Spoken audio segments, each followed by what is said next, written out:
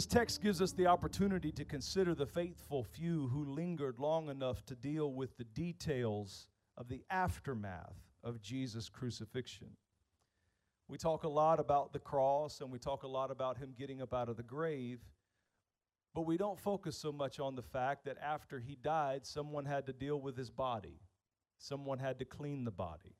Someone had to prepare the body for burial. And there are many families who know what this struggle is like, because when you lose a loved one, it seems like everybody calls to offer their condolences. Seems like a lot of people come to the funeral. But there's very few who stick around and help you deal with the details and the aftermath when you lose someone. As it is the case for many families today, so it was the case for Jesus. His disciples, his closest crew, abandoned him. He had ministered to the masses, but they all disappeared. Jesus fed 5,000 people with his hand. But when he died, there were only 5 people left to deal with the remains of Jesus Christ. Let's look at their names. Number 1, you have Joseph of Arimathea, who used his political connections and sway to get Jesus' body, and he also provided the tomb. Then you have Nicodemus, who went and bought 75 pounds of precious spices and perfumed oils to cover the body of Jesus with. Now, I said that and you heard it. It may not have made a huge impact, but 75 pounds of perfume and oil and spices was an extravagant amount to cover a dead body with. To give you a point of reference, the year before Jesus died, the emperor in the east died. And when they buried him with 10 pounds of spices and perfumes and oils, which caused the country to protest and get enraged because it was such a large, extravagant amount. But Nicodemus went and bought 75 pounds of perfume, spices, and precious oils. I mean, we're in 2020. Even today, we do not measure perfume and cologne in pounds. We measure it in ounces. You ain't never seen 75 pounds of whatever your perfume is. You ain't never seen 75 pounds of whatever your cologne is. It was an extravagant offering. One last offering that he wanted to pour out on Jesus Christ to honor him. But the painstaking task of cleaning the body, wiping all of the blood off after the gruesome crucifixion, anointing the body with the perfume and the spices, and then wrapping it, preparing it for burial, that responsibility fell to 3 women. They worked as fast as they could, but they ran out of time with the job left undone, and they would have to wait till after the Sabbath to finish. Verse 1 says, on the first day of the week, very early in the morning. The very early there conveys their commitment to Jesus Christ. Even though their teacher, their rabbi, was dead, they could have slept in, but they got up as early as possible to rush to the tomb to finish the job they had started. They were passionate about it. The women's names were Mary Magdalene, Joanna, and Mary, the mother of James. These women are not strangers to the scripture. We've seen them before. Mary Magdalene, called Magdalene because she was from the island of Magdala, the island of the brothels and the prostitutes. The scripture always refers to her as Mary Magdalene because it reminds us of the place where Jesus delivered her. The scripture says she was possessed by 7 devils, and the darkness and the oppression of her life was so intense, she almost committed suicide. But she had an encounter with Jesus, and Jesus delivered her from the darkness she was going through, and he cast the devils out.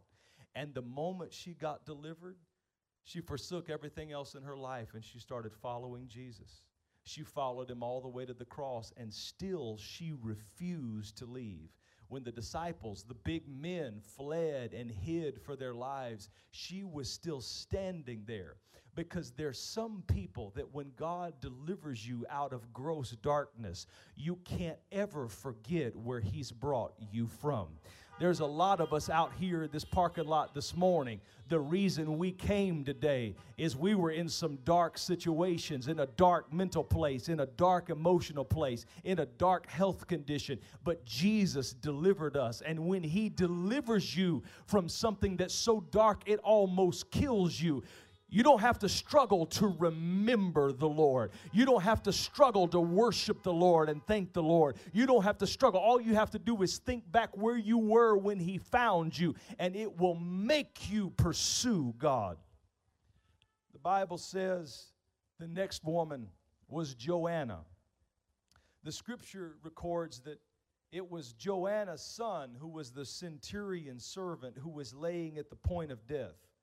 You remember the story. The centurion comes to Jesus, and he says, my servant is laying at the point of death.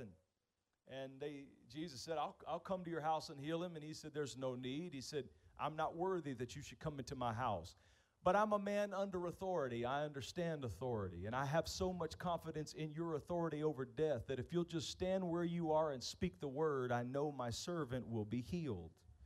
Jesus spoke the word. The boy was healed. And that boy happened to be Joanna's son.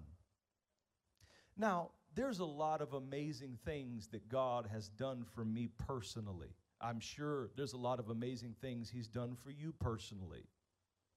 But how many know it's one thing for God to heal you?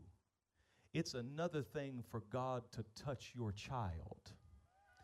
When your child is in trouble, when there's something wrong with your child that nothing else will fix, and you are in desperation as a parent because the doctors can't fix it and you can't fix it, there's a gnawing of the soul that prevents you from eating or from sleeping. There's a gnawing of the soul that robs you of peace.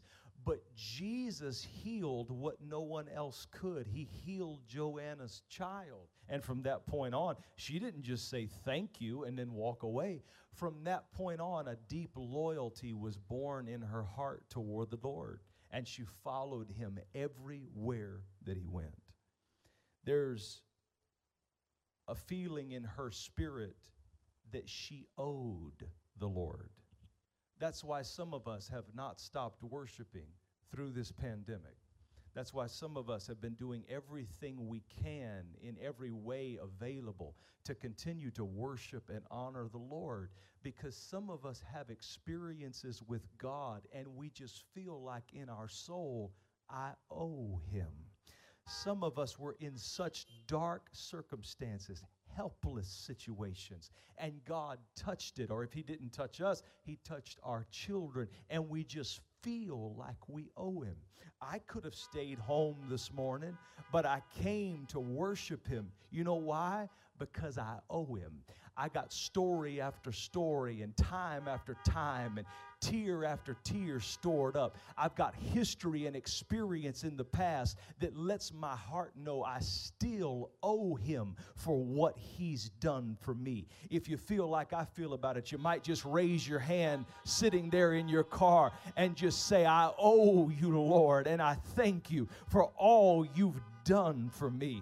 I owe you praise even if I'm not having a good day. I owe you praise even if my nation is closed down, going through a pandemic. I owe you praise no matter what I'm going through, because I remember the time you touched me and the time you blessed me and the time you stood up for me. I owe the Lord. And then number 3, there was Mary, the mother of James.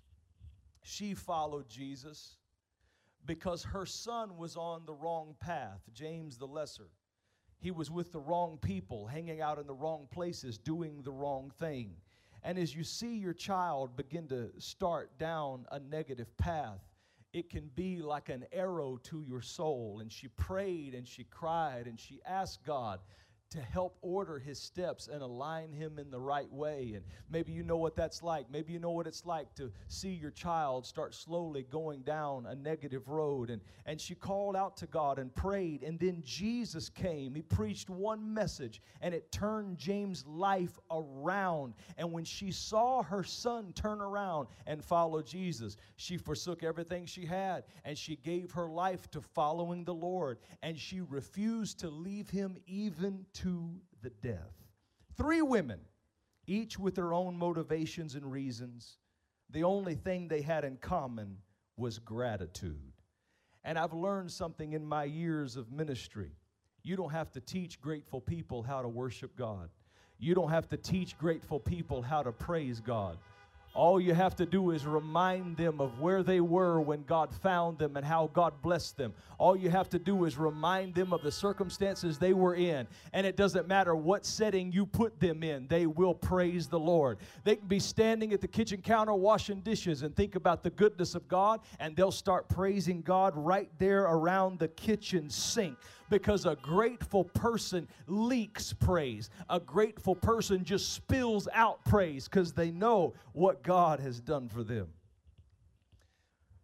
Early in the morning, they get up. They're still looking to serve Jesus. They're still being loyal. They think he's dead, but they're being loyal to a dead man. They're on the way to the tomb to dress his body. They don't want people walking by and smelling the stench of his death. They're seeking still to try to cover him. But when they got to the tomb, something was wrong. Verse 2 says, they found the stone rolled away from the tomb, and they entered and did not find the body of the Lord. While they were wondering about this, suddenly 2 men in clothes that gleamed like lightning, these were angels, stood beside them. In their fright, the women bowed their heads to the ground, but the men said to them, "Why do you look for the living among the dead?" When the angel spoke, you must realize angels are not authorized to speak unless God has sent them with a message. So when this angel is speaking to these women, you have to understand in your mind that heaven is asking earth a question. Why are you looking for the living among the dead? This question creates an opportunity for us to consider a flaw in our thinking.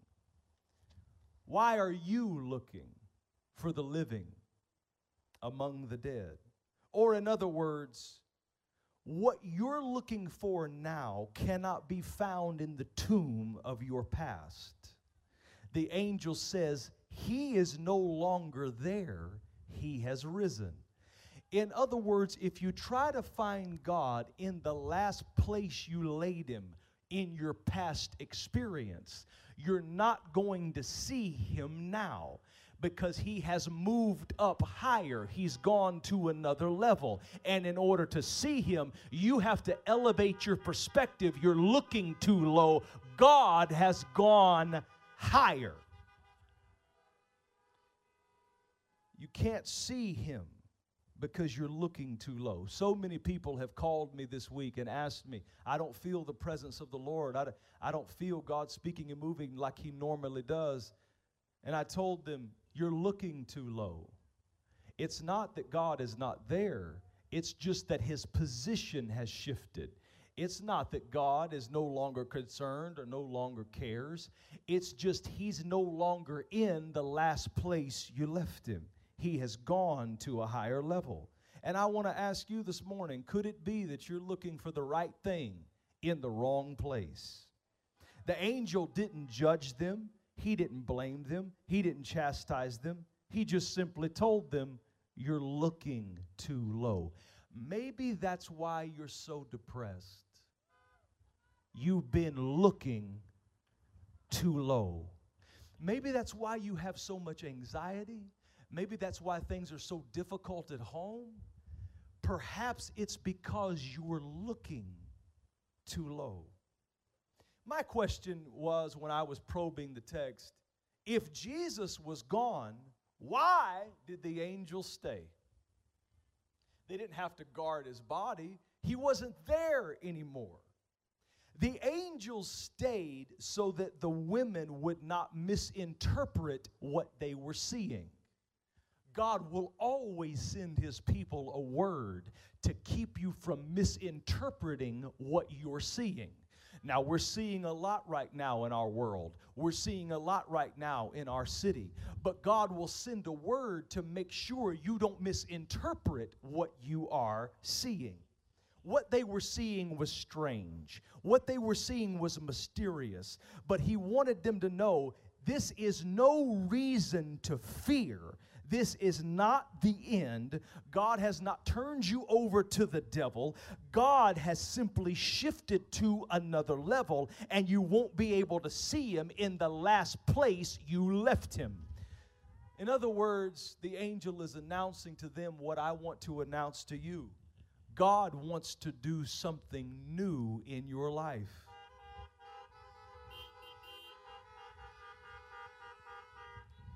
Sometimes, when you won't go to the next level on your own, God will put you in circumstances that force your growth. Sometimes when you won't pray on your own, God will force you into a circumstance that gives you so much time at home you ain't got nothing to do but pray. Sometimes when you won't call out to God on your own, God will allow the enemy to attack and allow fear to rise up and force you to run into the secret place in the shelter of the Most High. Could it be possible that God allowed this to cause you to level up in your faith? Could it be possible that God allowed this to cause you to level up in your prayer life? Could it be possible that God allowed this to give you an opportunity to level up in your closeness with your family? Could it be possible that you were spending too much time in the wrong places with the wrong people? Oh, I only got 3 cars to honk their horns on that one. I knew that one would go over big. Could it be possible that there was some things that you needed to quarantine from?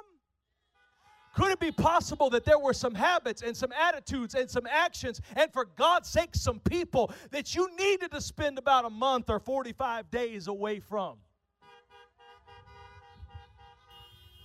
Could it be possible when you look at this and feel the fear that you're looking at it from the wrong perspective?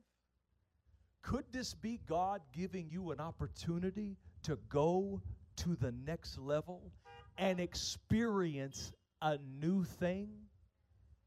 How do you get people to do what Isaiah 43:18-19 said? How do you get people to forget the past? How do you get people to forget their normal way of doing things? How do you get people to forget their pathologies and their patterns and their day-to-day routines? You have to break it. You have to break the pattern. They say it takes 30 days to break a habit. You have to break the pattern in order to introduce something new. I prophesy over your life in the name of Jesus Christ. What will emerge out of this crisis is God doing new things in your life, new things in your prayer life, new things in your spiritual life, new understanding, new revelation, new elements in your family life, new elements in your financial life, new elements as it relates to your purpose. God gave this opportunity to some of you to cause you to seek Him for your purpose. Some of you have been spending your time and your life following dumb things around, not living for any reason other than the things of this world. And God is calling you to your purpose that you were created for. Sometimes God has to turn down the volume on the normalcy of your life so that you can hear Him in the quiet places. Sometimes God has to cut off everything else around you and put you in the isolation environment in order for you to be able to sense Him and hear Him. So the angel says to these women, He's not here. He has risen. He's gone higher. He's gone up. And if you want to see Him again, You're going to have to take your face from off the ground. You're going to have to take your face from off the tomb, and you're going to have to turn your vision upward. I challenge you in the name of Jesus. Take your face away from the fear. Your family's going to be covered. Your health is going to be covered. You shall live and not die. Your financial life is going to be covered. My God shall supply all of your needs according to His riches and glory through Christ Jesus. But other than that, what is this for, if not an opportunity to come out of it on a higher level, thinking higher? Some of you hadn't had time to read books in years. This has given you the opportunity to read like you've never read before. There's so many things some of you haven't had an opportunity to do, and this has given you the gift of time and availability to do it. God wants to sharpen your mind, elevate your expectation, take your life to a new level so that you can experience a new thing in your life. It's time for something new. I don't know about you. I don't want to go back to the old. I don't want to go back to the way things were. We're in desperate need of a personal resurrection, a resurrection on the inside, a resurrection to walk in the newness of life, like Paul said. And I believe that's what God is giving you. I believe that's the gift He's giving you through this crisis. I believe that's the opportunity He's giving you through this difficulty. I believe that's what He's giving you, an opportunity for a new thing. Behold, I will do a new thing in your life. Now it shall spring forth. Behold, I will do a new thing in your family. Now it shall spring forth. Behold, I will do a new thing in your purpose. I'll do a new thing in your vision. I'll do a new thing in your business. I'll do a new thing in your creative ideas. I will do a new thing in your life. And now it'll spring forth. Now listen to me. So many of us are guilty of doing what these women were trying to do. They were trying to go back to the tomb of the past and pour perfume on a stinking situation. Folks, there's some stuff that has been cut off, that you have been separated from. And God does not want you to waste any more resources, any more time, and any more energy going back to what has died. I pray that this time in quarantine, that this time of crisis would give you the release to finally break off from those negative attachments from the past, to finally sever and separate yourself from those things that are not like you and are not like God, to finally put some of those habits and some of those childish things away, and to finally make the decision, I'm going to have a personal resurrection. Jesus died and then rose again so that His followers and His believers, they could rise themselves to walk in the newness of life. So I pray that you would rise in your life in the name of Jesus. I pray you would rise in your family in the name of Jesus. I pray you would rise in your hope and in your faith in the name of Jesus. I pray that your best prayers would be prayed in this season. I pray that your best and most intense devotions and time with God would happen in this season, and that as a result of it, you would come out of this brand new in the name of Jesus Christ.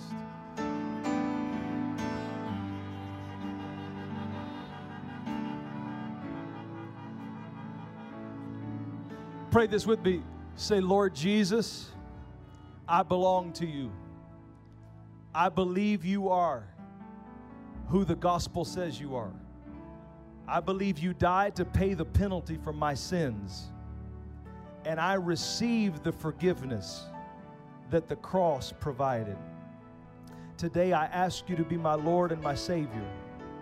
I repent of my sinful ways. I receive your Holy Spirit to lead me and to guide me. I believe you rose again on the third day so that I could rise out of my past, out of my guilt, out of my shame, and run out of the tombs of yesterday and level up and come higher as you call me. In Jesus' name I pray. Amen. Give the Lord one more great praise.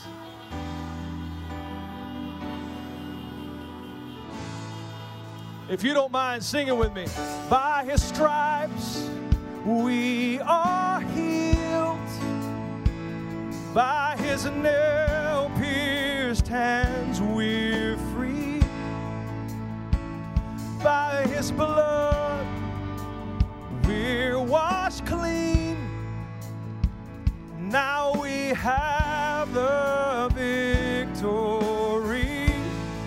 If you know it, sing it with me. The power of sin is broken. Jesus overcame it all. Lift up your hands if you can. He has won our freedom. Jesus has won it all.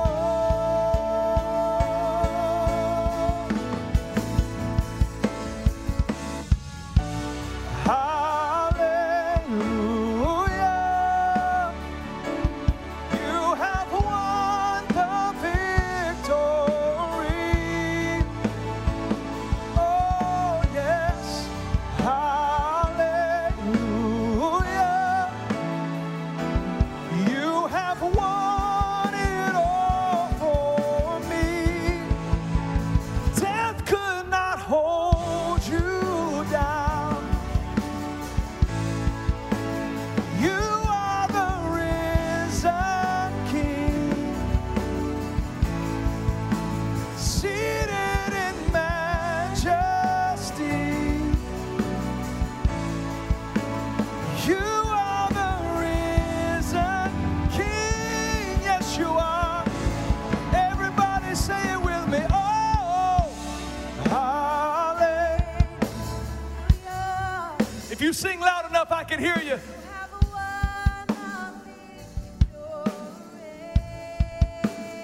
Oh, Jesus, we say, hallelujah. You have won it all. death could not hold. Not hold you down. You are the risen King, seated in majesty. You are the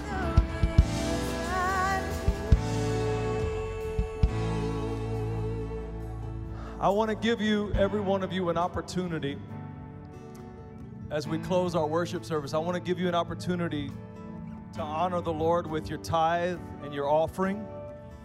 Or if you're a member of Christian World and you've been hanging with us for the last 7 weeks, if you've prepared your resurrection seed, you can prepare that and give that now. Our ushers are coming to receive it. If you don't know anything about Resurrection Seed, or this is the first time you've heard about it, every year during Easter, we prepare as a church a special offering for Jesus. We try to bring Him the very best that we can to honor the day when He gave His best for us. And I would just like to encourage you to get something special to honor the Lord with, something sacrificial, something that costs you something. And we're going to worship Him with that as we exit today. If you're watching me online and you would like to give, you can click the Give Now button in the comments, and you can participate in this offering live online. As the ushers begin to serve you, Lord, thank you for every person who still has confidence and faith in you and has the boldness to trust you in their tithe and their offerings, even during this season. I ask, Lord, for heaven to respond over their lives and rain on this seed and bring a supernatural harvest. Lord, you see the prayer requests that they have written down. You see the things that they've given as names to their seed. Lord, I ask that you would bring that harvest back supernaturally. Open up doors for them. bless them, and let miracles begin to break out in their lives. In the name of Jesus Christ, we pray. We honor you with this offering, Lord. We worship you. We didn't just come to worship with our attendance or with our voice. We came to worship you with our sacrifice, that which cost us something. And we thank you for the opportunity to give. It's a blessing to be able to give to you. It's a blessing to be able to give to your house. And Lord, we thank you and praise you in Jesus' name. Amen. Listen, I need you to do me a favor before we leave. If you look at somebody and say, you. No, come on, do it. Look at somebody in another car and say, you. If you or anyone in your family or any one of your coworkers needs food, get them here May the 2nd. We will be keeping people in their cars. They'll be driving through, and we'll be placing boxes of food either in their trunk or their back seat. Everybody that comes, we're going to have probably between 50 and 60,000 pounds of food to give away, and we're going to serve it until there's not an ounce of it left. So please send a text message, put something on Facebook. Let the people in your circle and in your life know we will be having food pantry, drive-through food pantry, May the 2nd on that Saturday. And we want to serve this community and serve all of your families in any and every way that we can. We speak the blessing of the Lord over you today and the strength of God over you today. We pray that God would meet your needs and that the exceeding abundantly above all we can ask or think God would send His strength and His blessing on you. In Jesus' name we pray. Amen.